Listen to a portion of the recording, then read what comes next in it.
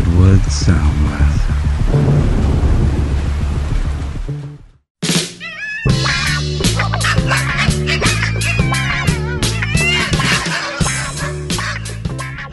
Hello, and welcome to Living with Your Dog. I'm Charlotte Peltz, a certified animal behavior consultant. I would like you to be able to contact me with any questions you may have regarding particularly behavior issues, but I can address other things as well. One of my favorites is nutrition. So we're here to help you, and Nate will tell you how to get your questions to us. To get your questions to us, just email livingwithyourdog@gmail.com. That's livingwithyourdog@gmail.com. And also, you can find Living With Your Dog on Facebook. Living with your dog, living with your dog, living with your dog with Charlotte. Hi, welcome to Living with Your Dog. I'm Charlotte Peltz, certified dog behavior consultant. I frequently hear people discussing heartworm preventative. Is it necessary or is it not? And here's something that was written in July by Dr. Judy Morgan, and listeners know I'm a huge fan of Dr. Morgan.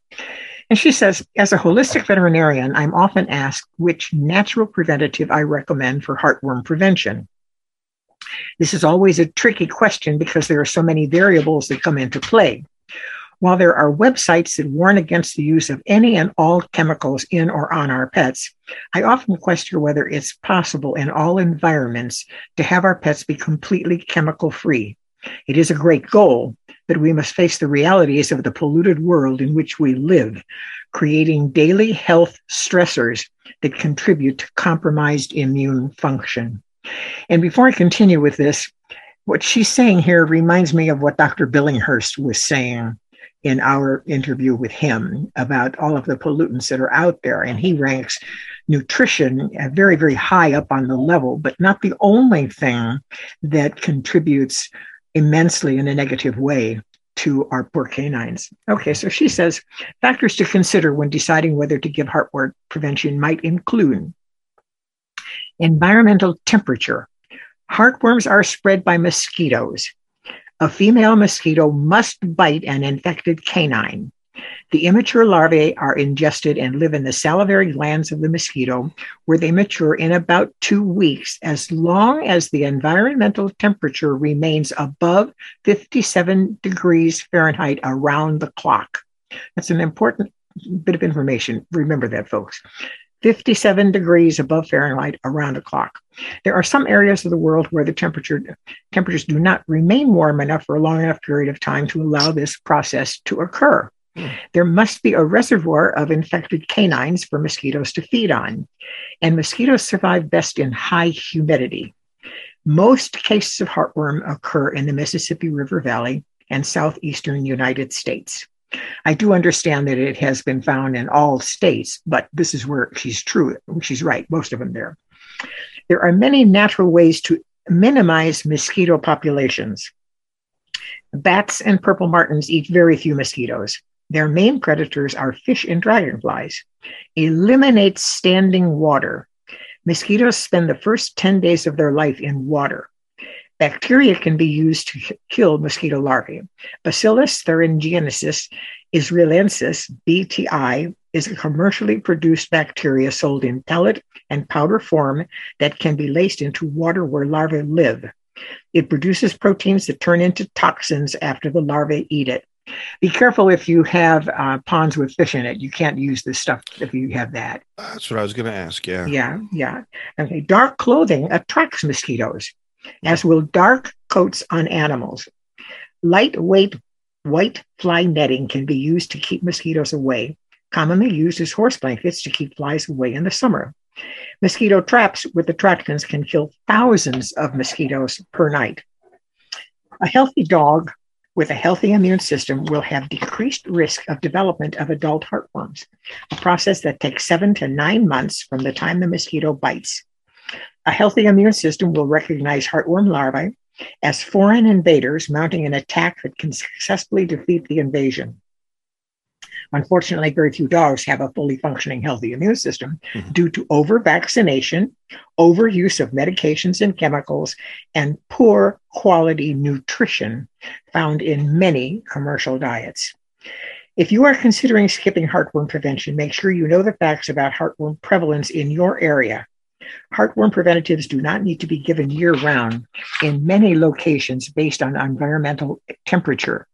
Don't blindly accept the recommendation to give chemicals year-round if you live in an area that has cold winters. In my clinic, the only preventative we carry is Interceptor, which contains milbimycin.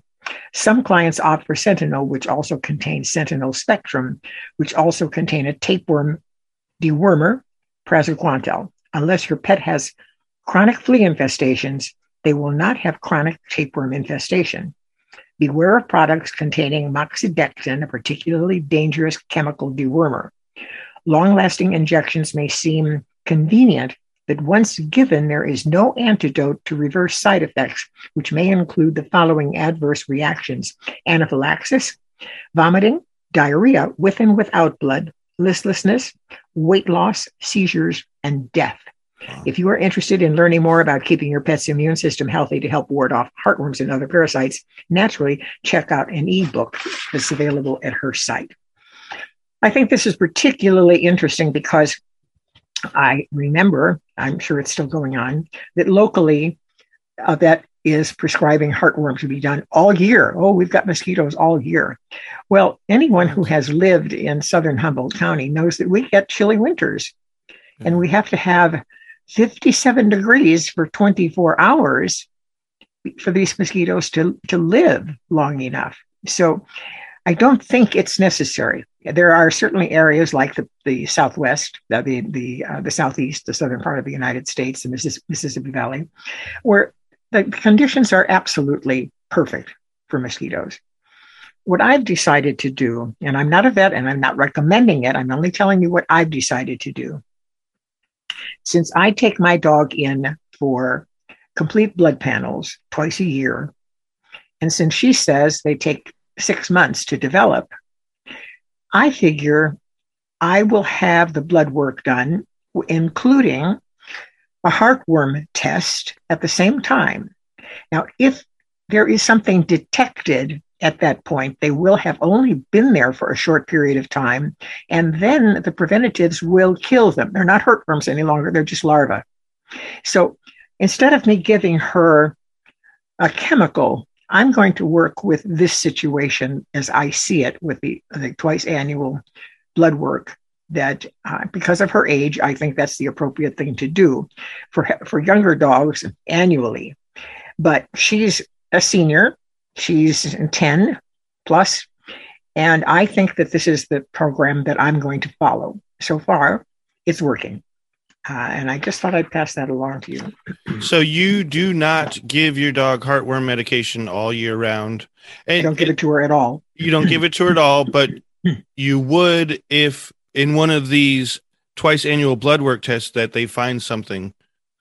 If they find the larva, it's my understanding that the preventative can kill the larva. They can't kill heartworms. They can't kill heartworms. Okay. But they will not have developed into heartworms in that period, that short period of time. There could be larvae. And from what I understand, the preventatives will kill the larva. So she could be taken care of if they detect larvae in her blood work. Okay, but that's not necessarily going to be the case if I only take my dog in once a year. Right? That's right. They could be developed already into the heartworm.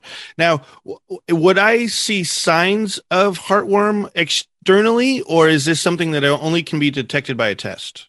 Once a dog gets to the heartworm stage, you'll see signs because they're likely to be coughing. There may be edema in the chest area. So once the worms are in the heart, and they can become pretty long, from what I understand, 6 to 8 inches long. Wow. They are definitely causing a problem. And heartworm surgery and heartworm treatment, you can't kill them in the heart with preventatives, from what I understand, because they're just going to block the heart. So it's a very serious issue if the dog develops heartworm. But we're talking in terms of addressing the larvae, in my case with her, and every 6 month blood work. But if you're living in an area where they're a big problem, like the southeast of the United States, I don't think there's any choice. And I agree with Dr. Judy Morgan. It would be nice if we could eliminate these toxins that we put into our dogs, but that isn't always the case. So this is what I've done with her. And as was said, because of the dogs all dogs deteriorating immune system, they're more susceptible to these issues. Yes. Wow. Absolutely. And that's all part of over vaccinating. It's part of poor nutrition. We're compromising our dogs' immune systems with our lifestyle. Yeah. And certainly if there are still smokers in your household, the dogs and particularly the cats, because the smoke settles on their hair and they clean themselves regularly. So right. they really become secondary smoke affected animals. Wow. Yeah. I hadn't even thought of that. Yeah. That makes sense. We've talked about that with like spraying chemicals on your sofa and stuff like that. Absolutely. They come with fire retardants, and we come with what put in there to clean them, and on and on and on. Yeah. And the dogs and the cats walk on it and they lie on it and so on and so forth. And they lick themselves and then it gets inside of them. Wow. Yeah. Right. Okay. From Dr. Zacy Todd, finding happiness in the small moments of joy with your pet. Sometimes when you turn on the news, it just feels like everything is too much. Yep. Like right now, when I was browsing the news on Twitter, there was so much bad news from here and everywhere. Mm-hmm. With the pandemic plowing on and the climate crisis revving up, it feels like we are stuck with more of this without a lot of hard work to change it. The new M&S and Ghost collection has dropped. From then I glanced out of the window where the trees have grown so tall I can no longer see the sky from this vantage point. And 5 yellow warblers were flicking from branch to branch, little flashes of yellow amongst the green, hopping and flitting and then flying to the next tree. They are just going about their day, and yet it brings me joy to see them. Which brings me to these lines from a poem which I came across on Maria Popova's Brain Pickings. They are from a Jane Hirschfield's The Weighing. So few grains of happiness measured against all the dark, and still the scales balance. Popova calls this an ode to resilience. She writes that what Popova explores in this poem is that, this is a quote, perhaps the deepest measure of our character, of our very humanity, is how much we go on giving when what we most value is taken from us, when a loved one withholds their love, when the world withdraws its mercy. End of quote. In the face of constant bad news, resilience has never been more important. And while we know there can be downsides to having a pet, hopefully there are also many moments of joy. Those everyday small moments are worth savoring, especially at times when your dog or cat has either a momentary maddening lapse or some kind of longer-term behavior issue. It's important to remember the things you love about them too. Think about the things you love, the moments that bring you joy, and the pleasure you take in the things that bring them joy. The joy of feeling your pet's fur and the weight of her head on your arm or leg, or when you lie on your side at night, the cat snuggling into you and purring softly. Thank you, Melina. The joy of a cat sprawled out on a rug showing their tummy to the sun through a window. Harley. The joy of flinging their favorite rope toy around or bouncing up and down at the return home of their person. For a little dog, it's amazing how high Pepper leaps. I still miss how when I was working at my desk, Ghost would come and put his big, heavy head on my arm and blink at me with his ice blue, almost white eyes. I would have to drop what I was doing to see what he wanted. I also miss seeing Ghost tap dancing with impatience and delight when he saw some of his favorite people walking towards him. And the sheer joy with which Bodger would run around the room with his rope in his mouth. Even past moments of joy bring more happiness in their memories, it seems. All these things are worth savoring. I don't mean to imply that we shouldn't do anything about these terrible things in the news. We absolutely should get vaccinated, wear a mask, vote, and act with issues like climate change and systemic racism, etc., in mind in order to enjoy more moments of joy. But we have to take care of ourselves in the process. If you're having a hard time or a hard time with your pet, remember to notice those moments that bring peace and happiness. Savor them. Make more of them if you can. Some dog trainers and animal behaviorists, myself included, always make a point to ask not only what are the issues you want to work on with your pet, but also why do you love them? What do you enjoy about them? Because it helps to see the whole picture, to weigh the good with the bad. And when coming up with a plan for a behavior issue, it helps to make sure to protect the good, to make more of it even as part of the plan. Sometimes we get in a routine with our pets and it's easy to stop paying attention, to get sucked into other things. But your pet is still there, entirely reliant on you for their moments of joy. And it's so much fun to be able to provide them. What are the small moments with your pet that make you happy? And then she says also, see why dogs' happiness, not obedience, is what counts. And she's also got her book, WAG, The Science of Making Your Dog Happy. That's a great blog from Dr. Zazie Todd. Happiness. What was that last one? Happiness is what counts? Yeah, it's WAG. Right. Is The Science of Making Your Dog Happy. Okay. And you can sign up. That's what it was. It was happiness is more important than obedience. It was something like that. I love that. Why dogs' happiness, not obedience, is what counts. Yes. That's a great quote. Yeah. And you can sign up for companion animal psychology, which it's not going to flood your email inbox. Trust me. It's worth it. She's very good.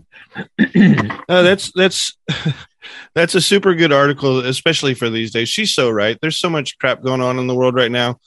But pets, I mean, that's one of the reasons why we have pets, is to brighten up our lives. Now, granted, that sounds a little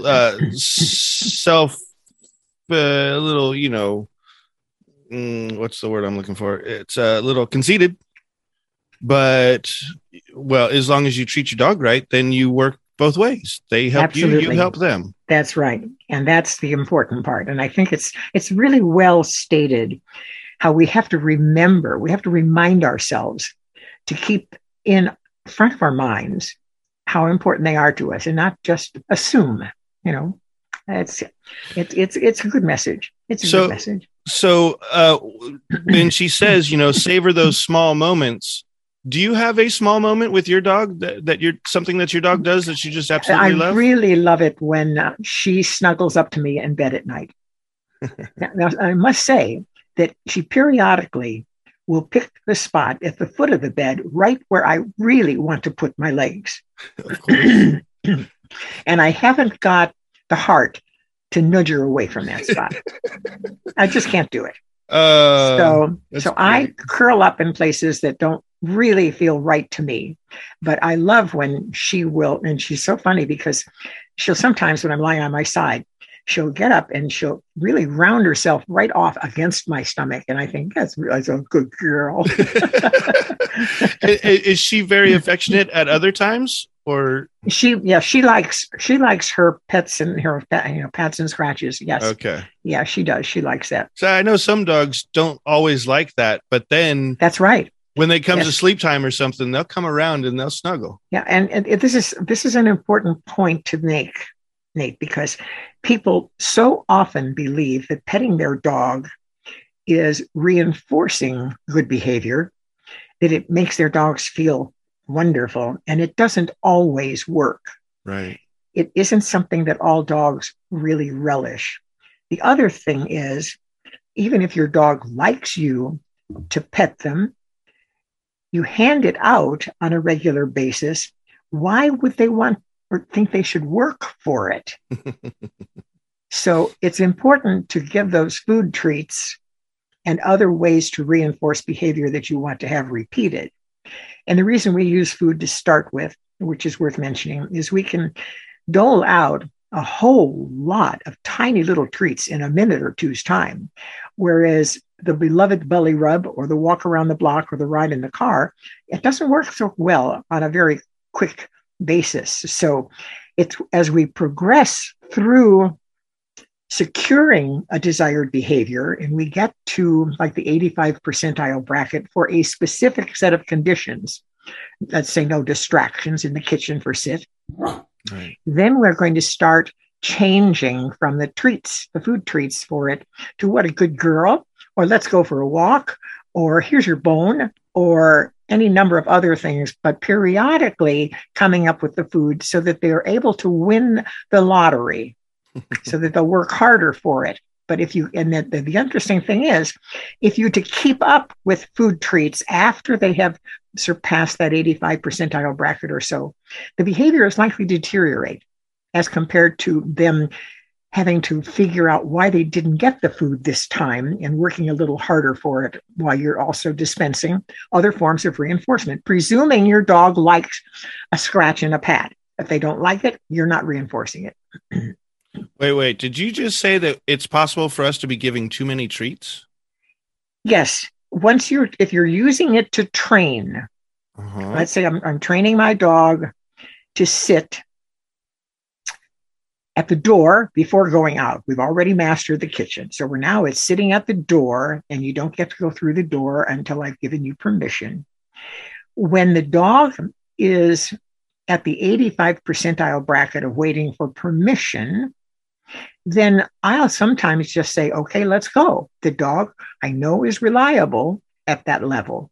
So the reward for having sat is still to go out the door. It may not be for the required amount of time that we worked on intermittent time levels at the beginning. So when you get to the 85 percentile bracket of success in a given set of distractions or a given location, it's time to change to random reinforcement or different types of reinforcement. Random reinforcement. Yeah.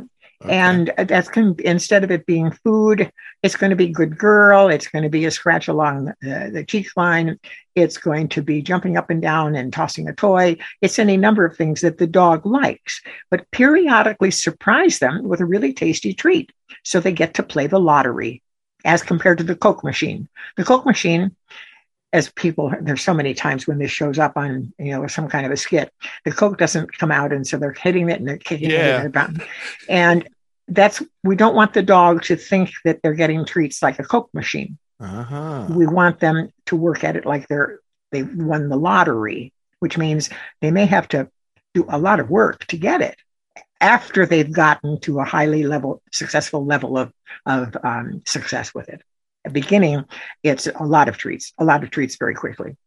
Okay. That's good to know. That is very good to know, actually.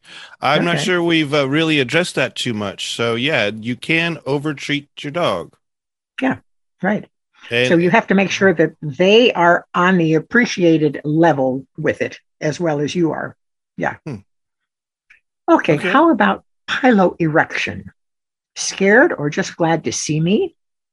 And this is from Dr. Karen London in a reprinted article in Bark Magazine, which sadly is no longer being printed, raised some interesting questions about the meaning of different patterns of raised hackles or piloerection in dogs.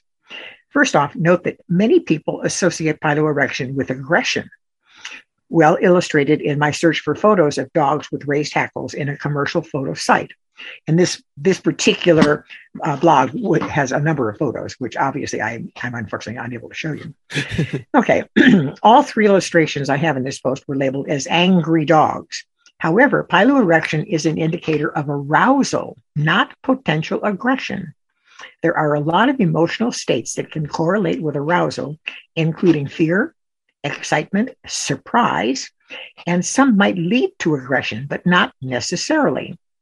Raised hackles or piloerection, goosebumps in people, by the way, are common in mammals and are caused by a contraction of the muscles that sit at the base of each strand of hair. It's an evolutionary response of the sympathetic nervous system, which excites while the parasympathetic calms, and a good indicator that an animal is on alert and aroused. In dogs, it can act as a kind of supernormal sign stimulus. Size matters. And it can intimidate other dogs by making the one with raised hair look larger. Dr. London, PhD, CAAB, and the author of many of my favorite books, Treat Everyone Like a Dog, I love that title, wonders if the pattern of piloerection correlates with different emotional states and or future behavior. Often she observed a thin line of erected hair from shoulders to tail correlates with more confident dogs, while a broad patch over the neck and or shoulders, but no further down, correlates with low confidence. And there was an example in the picture. And it says this terrified looking dog was labeled as angry by the photographers on the photo side. Note its hackles are raised only over the upper shoulder area.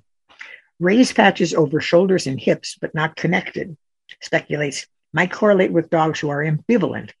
She finds that these dogs are often more reactive and more unpredictable. Of course, she makes it clear that there is, as always, a lot of individual variation. And again, there was a video. What we're lacking, however, is good research. Dr. London's comments are based on her observations, and she is clear that she's never seen any definitive research on the topic. I haven't been able to find solid research either, but perhaps I've missed something. If so, let me know. And this is by Patricia McConnell, incidentally. Oh, okay. Yeah.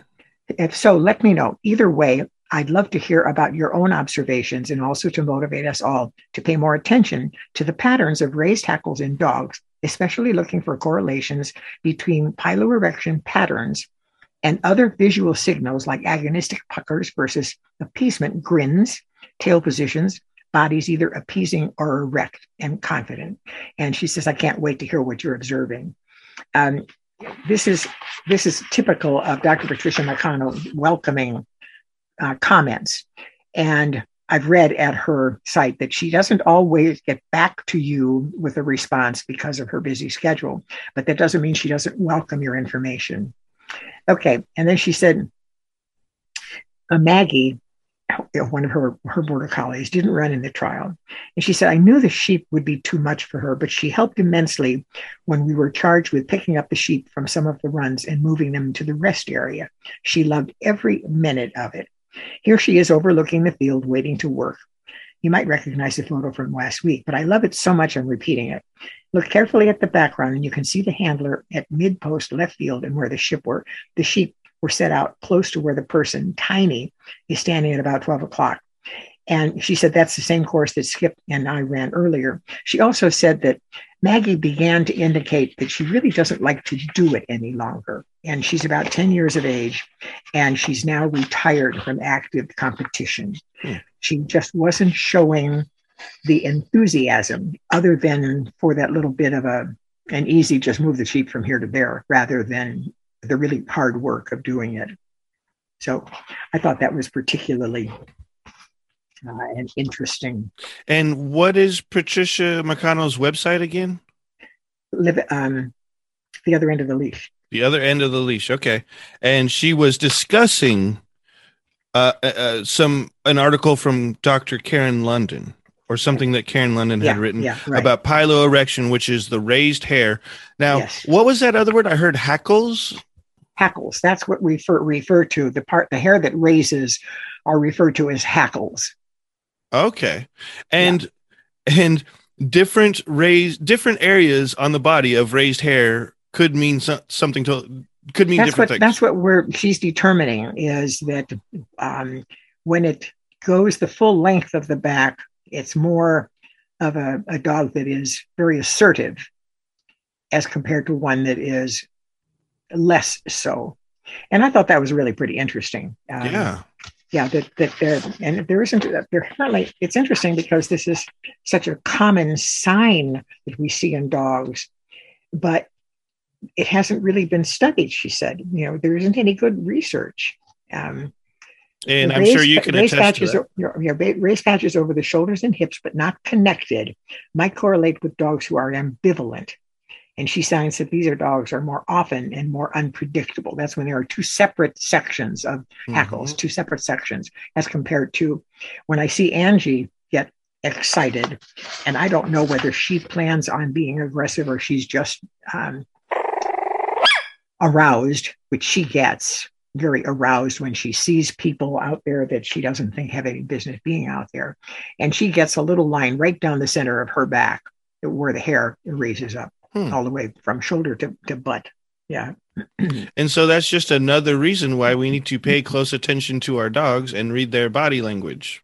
Yes. And it's interesting because I keep her trimmed Schnauzer style, which means that she's due for a clipping job now. When her hair is clipped really short, you're not going to see that there because the hairs are really, or you may be able to see it if you're really looking closely. With my Bouviers, who had longer hair, I don't remember seeing piloerection with them. Their hair was a softer texture, and I don't think that I suspect that they had arousal, don't misunderstand, but I don't remember being able to see hackles up with them, but I can see them with her for sure. That's a good point, depending on the breed of the dog and depending on how you groom the dog. And their coat, their natural coat. Yeah. This is a sign that you may not be able to see, but it's super important to detect in your dog because your dog could be aroused and be fearful. And absolutely. Yes, absolutely. And so you want to make sure you can detect those in your dog. The other thing too, I think, is this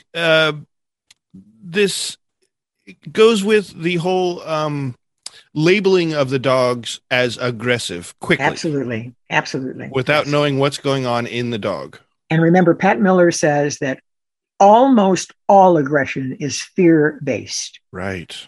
The one exception that she names is a bitch defending her pups. Yeah. But otherwise, and this is something that people just simply don't grasp, that the aggression is fear-based. Totally. And that's something that's really important to recognize. So you don't punish aggression. You try to find the source and change that association so that the dog is not afraid under those conditions. Yeah. Right. Living with your dog, living with your dog, living with your dog with Charlotte. Okay, from the Whole Dog Journal. Booty scooting. Oh boy. Booty scooting. This is something that is a very common thing to see dogs do, and we don't often talk about it. Oh, heavens. So this is by a veterinarian, Dr. Eileen Fetcherick. It's in the Whole Dog Journal, September issue. When you see a dog scoot on his behind, wiping his bum on the rug or lawn, do you think, gee, that looks like fun? No. The first thing you think of, oh dear, he must be uncomfortable.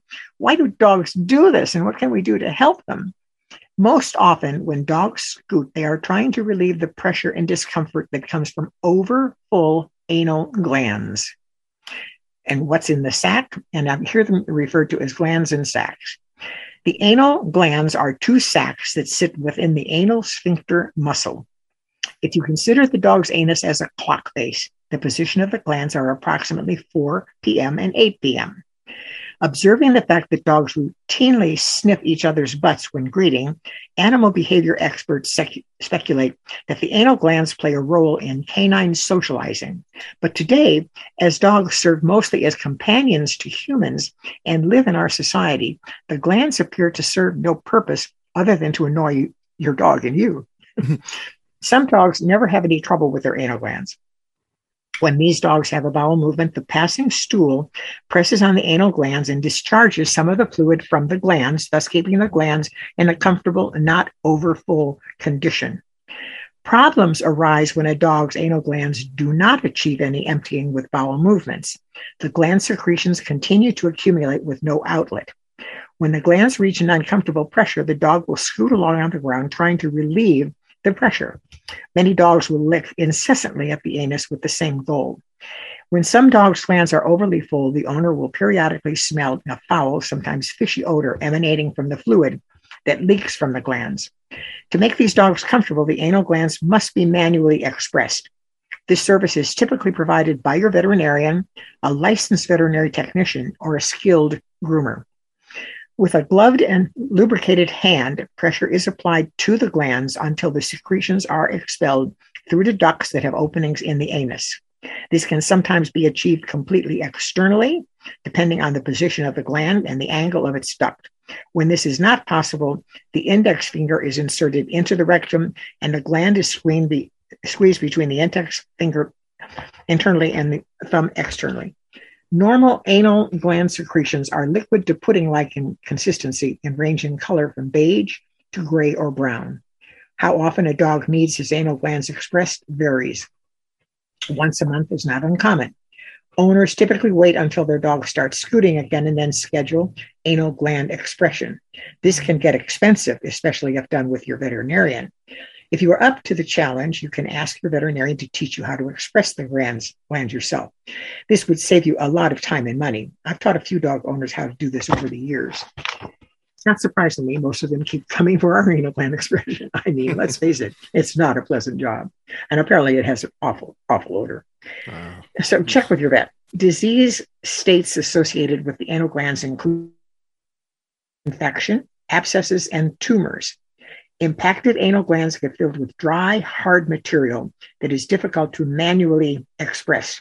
Sometimes several days of warm sitz baths are necessary to loosen up the impacted material enough to allow expression. For this, partially fill a tub with warm water and have your dog sit with his or her anus submerged for 10 minutes, 2 to 3 times a day. It's important to relieve impacted anal glands as these are likely to abscess. Anal gland abscesses occur when the gland gets infected and fills with pus. This condition typically appears as a hot, red, painful swelling next to the anus that breaks open and drains through the skin. Treatment for an anal gland abscess includes warm sitz baths, oral antibiotics, pain medication, and medical process exams with your veterinarian. Anal gland infections that haven't abscessed yet are usually identified during expression. Infected anal gland secretions are often green in color and sometimes bloody. For this condition, your veterinarian will insert a tiny cannula into the anal gland duct, flush the gland with saline solution or an antiseptic, and inject an antibiotic ointment into the gland. Warm sitz baths and oral antibiotics are important for this condition too. Anal gland tumors are typically discovered during the process of expressing the glands. When found, surgical removal of the affected gland and tumor is recommended. Some anal gland tumors are benign and surgery is curative. Unfortunately, malignant tumors carry a guarded prognosis for long-term survival. You may ask, why not just have the potentially problematic gland surgically removed? Surgical removal of normal anal glands is generally not recommended. This would be an elective procedure, more for convenience than medical need, and there are risks associated with the procedure, including permanent fecal incontinence. The best way to try to help your dog avoid anal gland issues is to minimize the necessity of manual anal gland expression, is to add fiber to your dog's diet. The idea is that the increased fiber will bulk up the dog's bowel movements, making them bigger and thus more likely to put pressure on the glands, releasing secretions on their way by. The easiest way to add fiber to your dog's diet is with psyllium powder, like Metamucil, or canned pumpkin. For small dogs, appropriate amounts would be a quarter teaspoon of Metamucil or a heaping teaspoon of canned pumpkin per meal. Medium dogs, half a teaspoon of Metamucil or a heaping tablespoon of canned pumpkin per meal. And larger dogs, 3/4 teaspoon Metamucil or 2 heaping tablespoons of canned pumpkin per meal. Dietary fiber will help some dogs. For others, keeping up with manual anal gland expression as needed is the only way to keep them comfortable. And something that I think is really important is if you take your dog to a groomer on a regular basis, some groomers automatically express the anal glands. I think there is a risk of making those glands lazy, that it should not be done on a regular basis. Oh, I see what you're saying. Yes. If you do it too often, then the muscles, the glands get too relaxed. And they won't behave and won't do that on their own. Another thing that's very important, and I want to be able to add, is feeding a raw diet, which includes raw bones. It's pretty unlikely that they're ever going to have that problem. Oh, so if I'm already feeding a raw food diet, I don't necessarily need to add the psyllium powder or the pumpkin. That I think that's true. Now, I think pumpkin is a good addition. I think that it's worthwhile. Canned pumpkin can be good for diarrhea. It can be good for constipation. So it's a fine additive to put into your dog's bowl. There's no question. I don't do it, in part because the cans, I just have such a small amount of storage space here, and the refrigerator isn't very large. And once that can is open, and she's only going to be getting a tablespoon or so at night, it just takes forever. So I don't give it to her, but I recommend it on a regular basis. But again, I've had her for more than 6 years, and it has never been an issue. And she's been eating raw meaty bones ever since I got her. Yeah, pretty cool. Yeah, this is a very interesting topic that we are talking about right now. But like the reason for the hair standing up, we humans like to give these a whole bunch of different reasons, right? Like, why is the dog scooting on the ground? Well, one of the things that I was told or just happened to think of is that it has worms, and there's itchiness on the backside. I've heard of that also, and if there are worms, the chances are that you'll be able to see some activity around the anus indicating that their worms are present. So again, it's if it keeps up, it's worth a vet check and find out if there are worms. Now, I don't treat Angie with any worm controls. I haven't ever since I've had her for over 6 years. I know that some people consider it a regular way to deal with dogs. I don't do that. And I don't think that there's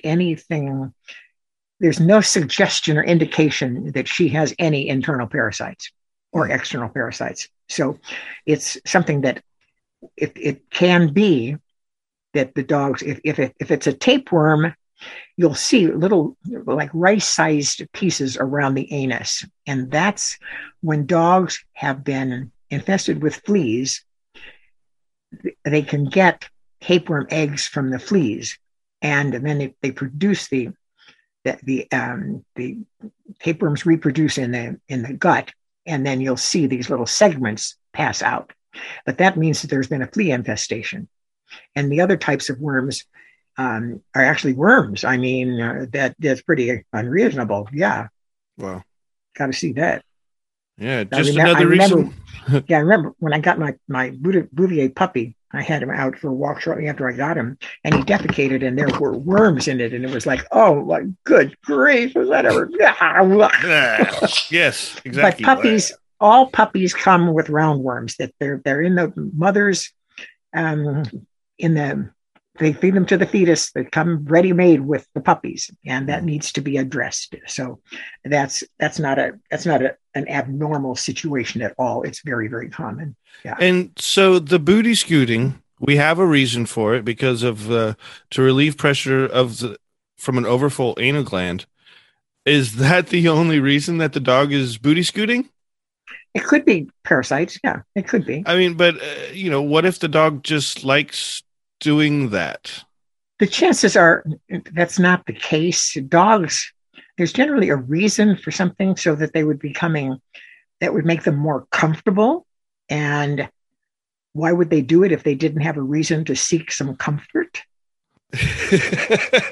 That's what I'm trying to get at. I mean, is the gland issue or a parasite the only reasons why a dog would do that?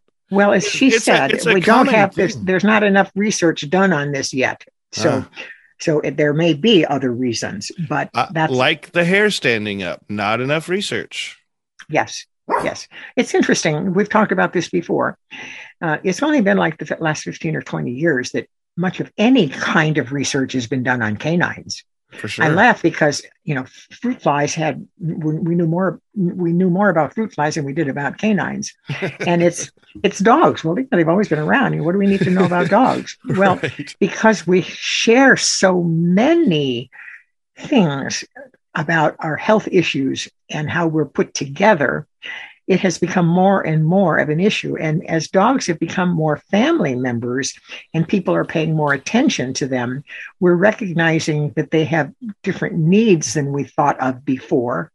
And we're giving more attention to their needs overall, not just And not just annual vet visits. Most people still don't do that, and they should. Yeah. And the senior dog should be in twice a year.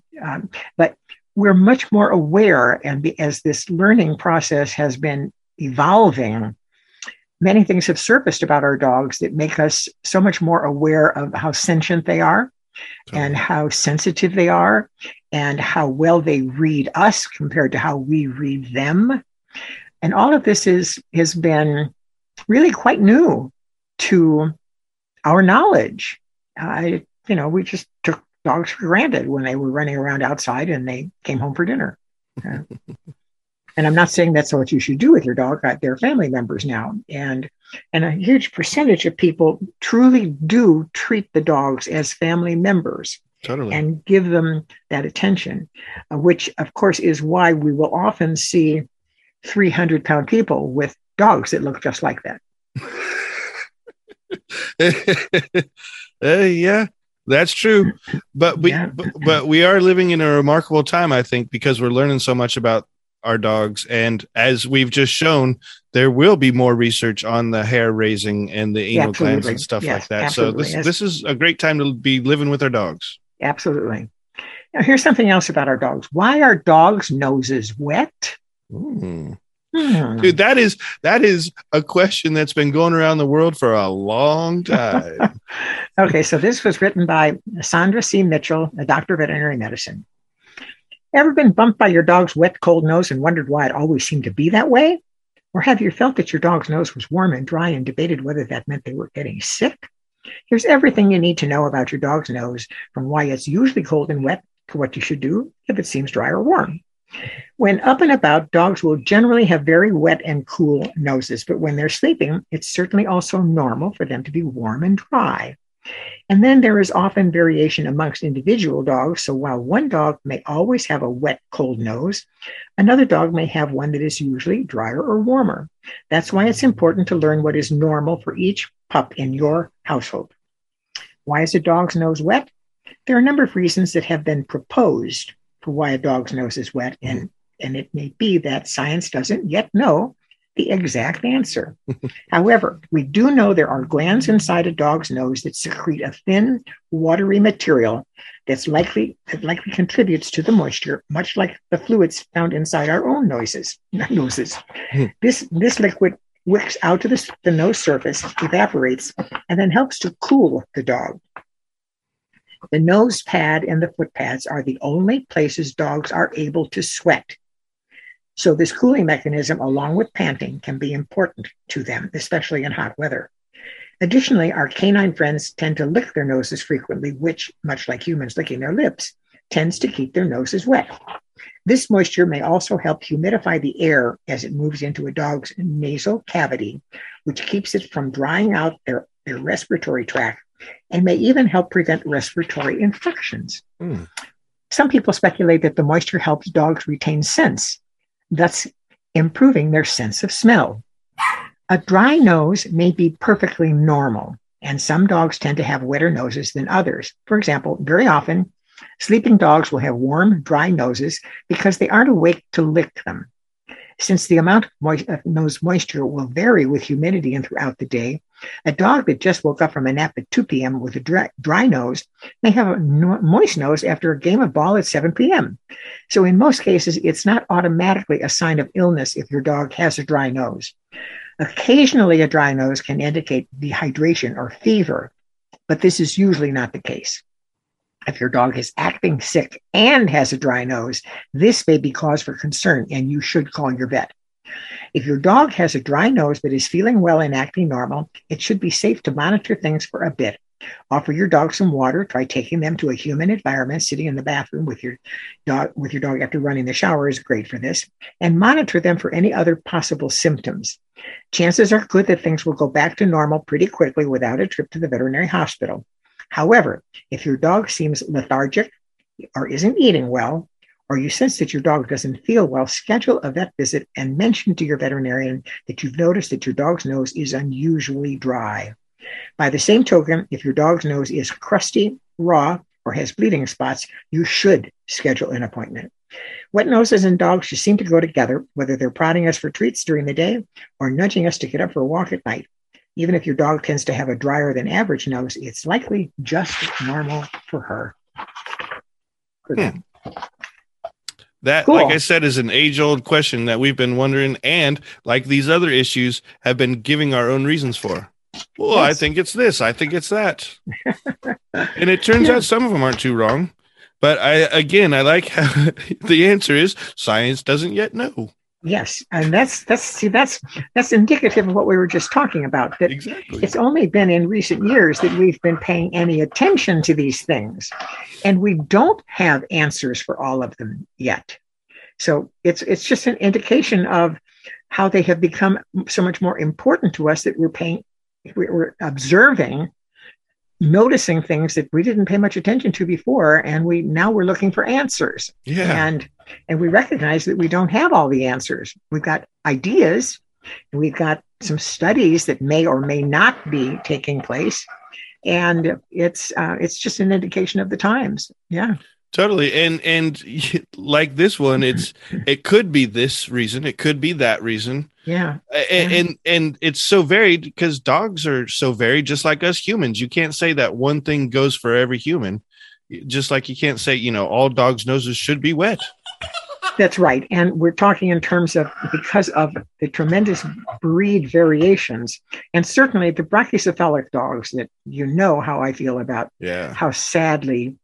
how much they suffer with life. They have terrible breathing problems to begin with because their noses are squashed into place.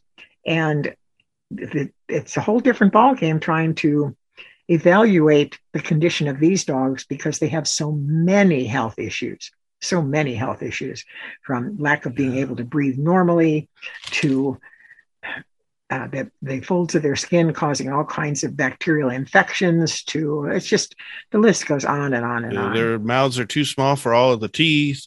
Their eyes are popping out. And so they probably get dried out more often. Yes. Yeah. And, and with the English bulldogs, I don't think any of them can deliver puppies naturally. I think they all have to have cesarean, but they also cannot breed naturally. They have to use what's called a rape rack. Yeah, I was telling my buddy about that the other day. That is just amazing. It's crazy. It's totally crazy. I saw a picture of it. It looks so unnatural.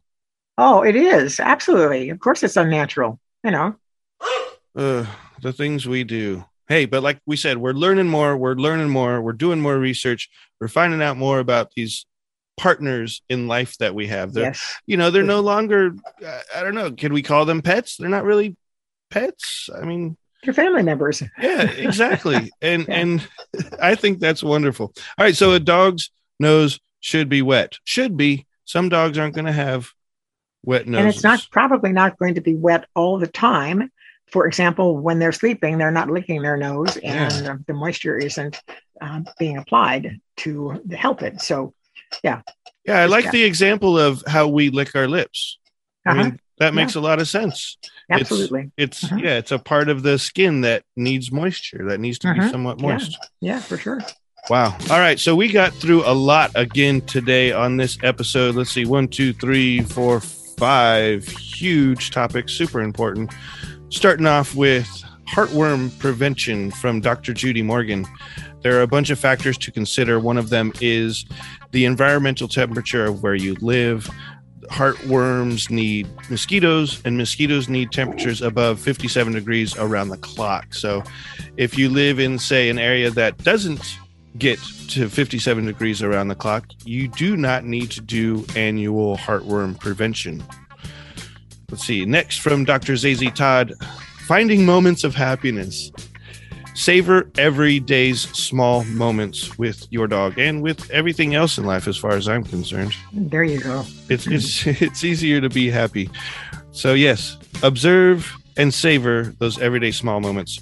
Next up from Patricia McConnell, and with help from Dr. Karen London, Piloerection. Why do dogs' hairs on their back stand up at certain times? Well, it's not always because of aggression. Let's just start there. It's not always because of aggression. So don't quickly assume that your dog is aggressive. It's mostly from arousal, and that could be arousal of all sorts of different things: fear, excitement, and surprise. Again, all aggression comes from fear. So let's Almost try to all. Remember, we have the exception of a bitch with her babies. That's right. Thank you very much, Charlotte. But yeah, you need to know your dog. Don't give them that label so quickly. And then from Dr. Eileen Federick and the Whole Dog Journal, why do dogs do that booty scooting thing? Well, it turns out there's probably a good reason for it: to relieve pressure of an overfull anal gland. And so those glands need to be expressed regularly if there is an issue with them getting too full regularly. The way to solve that? Good nutrition. Raw diet, raw bones. It's the raw bones that really make the firm stools. Okay. So the meat with Angie, for example, her dinner does not have raw meaty bones in it. That's when she gets her protein source in her vegetable and fruit combination and her supplements. She gets a raw meaty bone at breakfast. So it's that raw meaty bone that produces a stool that's very firm. Her other stools are firm, but they're not chalky firm like the stool that is a result of the raw meaty bones. Yes. Okay. I was going to quote, I think it was Dr. Ian Billinghurst. They need to be eating the ancestral canine diet. There you go. And then finally from Dr. Sandra Mitchell, why are dogs' nose wet? I would love to sit around a family dinner and debate that. That just seems like it'd be a great conversation. But the quick answer is science still does not yet know. We're still learning. Could be a couple different reasons. Like our lips, it's natural that it needs to stay moist. It could help with the cooling the dog down since the dog is not able to sweat. It could help with the smelling things. I think that's an important element. Yeah. That's pretty interesting. I can't wait to learn more. I can't wait till we learn more about this and more research is done. Aren't dogs amazing animals? Yes, they are. They really are. So on that note, Charlotte, do you have any last words for us besides the great ones that you just gave us? Yes, I have to get my folder. Put me on hold. And I'll remind listeners, you can email us at any time. We'd like to hear from you. We want to hear your questions, comments, or concerns about your furry friend. Email livingwithyourdog@gmail.com. Okay. So there is proof that dogs never lie about who they love. Money can buy you a fine dog, but only love can make him wag his tail. Kinky Friedman. There you go. Living with your dog, living with your dog, living with your dog with Charlotte. Isn't that cool? Check out all the content brought to you by Redwood Sound Labs. Listen to the new show that will help you live a better life with your beloved pets. It handles topics like proper food, nutrition, positive reinforcement training, and more. Certified dog behavior consultant Charlotte Peltz welcomes your pet concerns and questions in Living with Your Dog. Zach and Matt are two veteran horror movie enthusiasts discussing their favorite and not so favorite films. Spoilers abound, so scary movie fans beware. Watch no evil. Charles is a Purple Heart recipient and cinematographer. Aaron is a professor and critical cultural scholar. Together they explore the narrative, effective, and production politics of war cinema on the Real War Project. That's REEL War Project. You can find all these shows wherever you find podcasts.